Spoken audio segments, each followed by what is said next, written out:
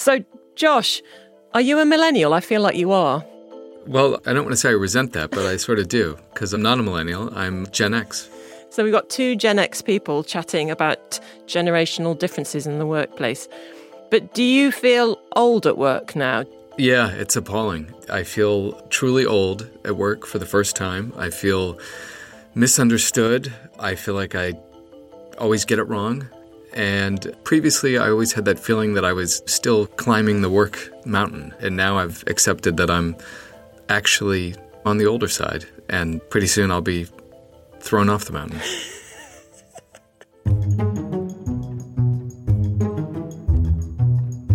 Hello and welcome to Working It with me, Isabel Berwick. I'm here with my colleague Josh Chaffin, the FT's New York correspondent, and we're talking about generational differences at work and what businesses are doing to bring young and old colleagues together. Josh, what do you think are the benefits and maybe even the downsides of multi-generational teams? Well, I think it's enriching to have people of all ages working together, and I hate to fall into a stereotype or a cliche, but as an older person who is really not very comfortable with technology, it's certainly useful and helpful to have younger people who are very adept at it. But I think it's also great just bringing in cultural references and all the rest of it, you know, what music people are listening to, what they do on the weekends. Even if I'm not doing those things anymore as kind of an old suburban person with kids, I like hearing and knowing that younger people are still going out and doing their things. So I think that's all great and very human. And I hope that they find some benefit in our presence and don't just look at us with kind of pity as older people with seemingly boring lives. But I think they would have to answer for that. I think we do get benefit by association. I certainly do, from working in an office with younger people. But I think some of the issues, some of the problems with multi-generational teams are around different expectations. For example, there's some very big studies that show that millennial and Gen Z workers, they really do expect a lot more from their managers. I might go so far as to say they expect their manager to be a therapist. And I think for people of our generation, Josh, we were brought up not to talk in the office or not to cry. I'd say that was the biggest barrier between teams that I've come across. Would you characterise it in the same way? Yeah, I think that is a big one. And it goes beyond that, I think, too, in the sense that younger workers seem to have a lot of expectations about how the company responds to things going on in the wider world, to social issues.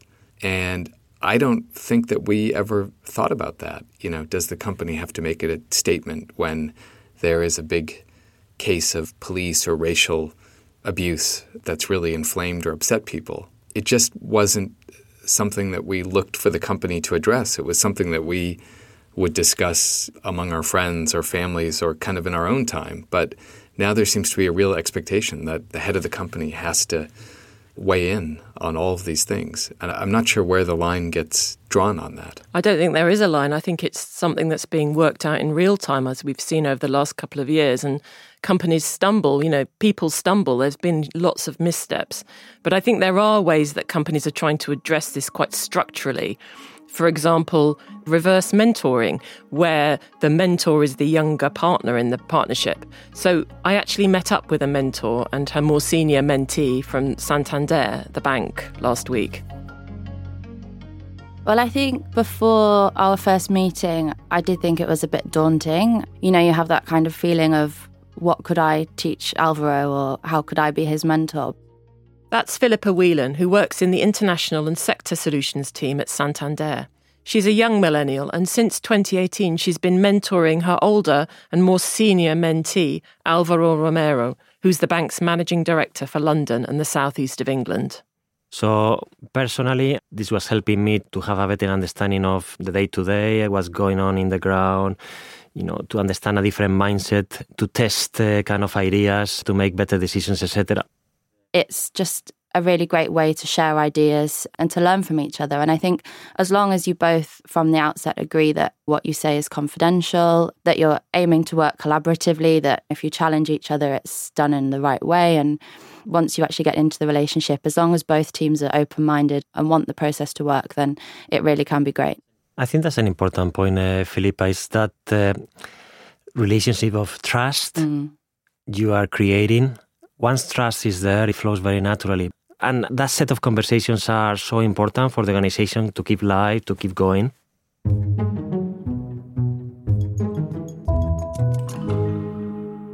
So I reckon this is a really good idea because it's really easy to get isolated at the top.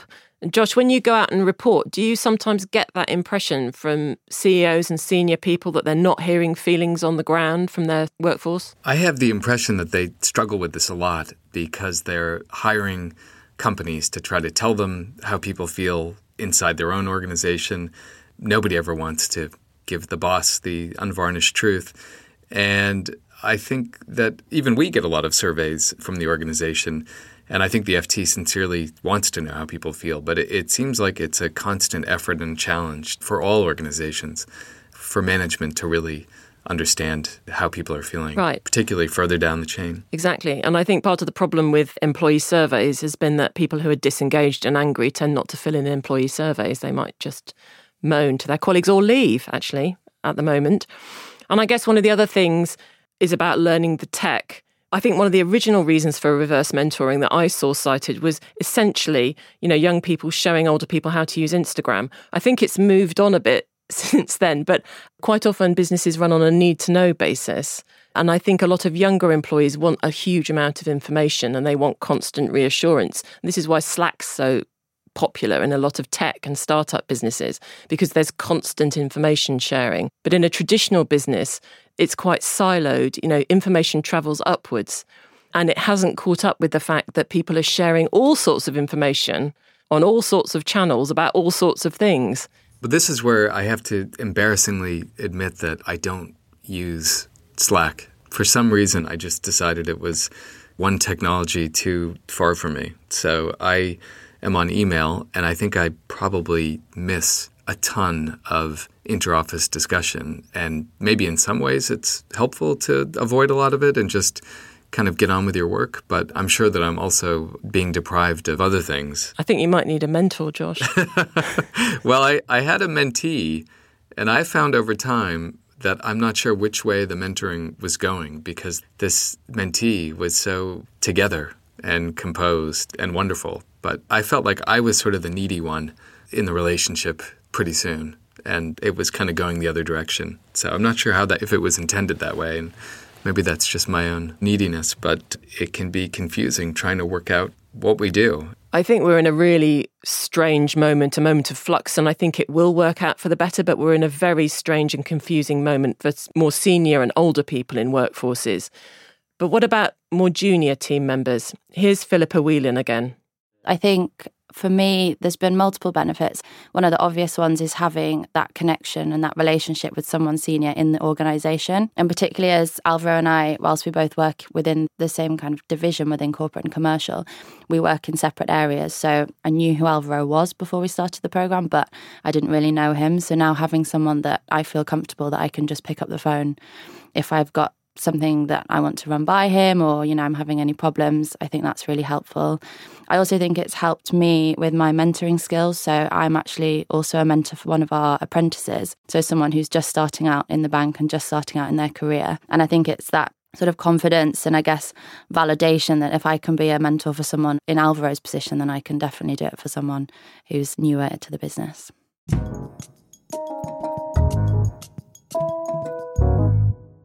I think all of this sounds great, and I'm trying to think of some downsides, and I can think of some ways maybe when it could be damaging to the career of either of these people. I mean, sometimes it's better to be at arm's length from the boss level of the company. I think sometimes standing out when you're too young isn't helpful. You might do or say something damaging, and actually it goes on the other side as well. I think there's a huge fear of saying the wrong thing, or as we might put it, being cancelled from older people at work and elsewhere. I mean, I haven't seen this happen, but I'm feeling like it could be a potential worry. Yeah, I made a real point of not standing out early in my career. I think going the other way too, if there's an expectation that it's kind of a transactional relationship, that I sign up to be your mentee, then I should expect a promotion at some point to result from it, then I think that's unhappy and unfortunate for everybody. But I think as you talk to younger colleagues about some of the things that they're dealing with, it also forces you to rethink how you've approached things and what you believe about how things should be done or what have you. So I found that enriching as well. A lot of things that had become habit or intuitive, or maybe I hadn't really re-examined them. When somebody asks you, then you have to take the time and think, well, what do I really believe about this and how should we do it? And what would I tell myself if I were now 25? So I thought it was useful. Yeah, and I think that's important because we talk about a lot of these things that are implicit, but actually by getting into these formalized relationships, you are explicitly passing on an idea of corporate culture, which particularly in the pandemic has perhaps been lost in some aspects. And I know that new tech companies and startups are often quite explicit about corporate culture. They have handbooks, they write down what their values are and their culture. But in legacy companies and older companies, it's all in the heads of the people who've worked there for a long time. And that's surely a big plus of anything like this is passing on that knowledge, even if the younger person doesn't really see it in that explicit way. For people like me, I might be quite aware of that. I would add to that, I think people of our age and maturity, we tend to get a fixed idea of what the culture of the place is. And we must have settled on that at some point in our career and our time in the organization. And I think we can be at risk of losing sight of how the organization is changing because the people are changing and the people we came up with may be leaving and a lot of new people are arriving. And I think if we don't take that on board and if we're not exposed to them, if we just sort of wall ourselves off with the idea that they're younger and not as valuable or don't have as much time in the organization, then I think we lose sight of the way things have changed and are changing. So it's important, I think, for us too to remain relevant. Yeah, you've just challenged my idea of corporate culture there, Josh. That's pretty good. But a lot of these things are aimed at younger workers. There's a lot of effort going in right across workplaces to engage workers in their 20s and 30s so they have good career progression, which is what they expect. They expect a fast career progression. They don't sit around waiting to be promoted like we all did. But there are many Gen X and boomers in workplaces who are perhaps feeling disengaged. There's a lot of ageism around. Have you come across anything, especially post-pandemic? What's the situation in the US, for example? I think older people are resigning at an even faster rate, aren't they? I think a lot of people are leaving and taking voluntary retirement, and that's probably for a lot of different reasons to unpack. But I think there is probably a feeling that there is so much focus and attention on this younger generation, which is frankly bigger, I think, numerically than our generations. And they do a lot of jobs that maybe didn't even exist when we were starting out because of technology. So that also makes them very important. And in fact, I was interested because Alvaro said in our conversation that he'd met a young colleague who'd never sent an email before he started work at Santander. And it was all IM, instant messaging. So, that's a generational difference that I hadn't even thought about. I could be an amazing mentor to that young person. I could show him email. I could open a physical newspaper for him. I could show him an old television without 4,000 channels. And that might be enriching for him.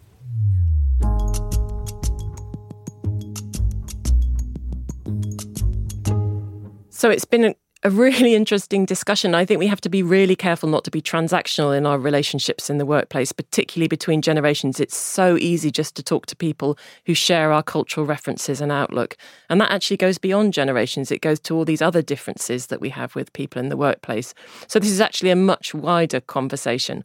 But I think the idea of reverse mentoring is something that probably should be much more widely adopted. There are a couple of potential downsides. I think worry about saying the wrong thing on both sides might hold people back. But I guess you can overcome that with getting to know someone better. And that's what it's all about, really. And generational difference in the workplace to me will always just be oat milk in the fridge. Many thanks to Philippa Whelan and Alvaro Romero from Santander and to my FT colleague Josh Chaffin. If you want to read more about reverse mentoring and being a manager in a multi-generational workplace, I'll put links to some FT articles in the show notes. And please do get in touch with us. We want to hear from you. We're at workingit@ft.com or with me at Isabel Berwick on Twitter and Instagram. Working It is produced by Novel for the Financial Times. Thanks to the producer Anna Sinfield and executive producer Joe Wheeler, with research from Pippa Smith and Lee Meyer. We have editorial direction from Renee Kaplan and production support from Persis Love. Next week, we'll be talking about side hustles. What are they? Why do people do them? And should you care if you discover your team have got a business on the side?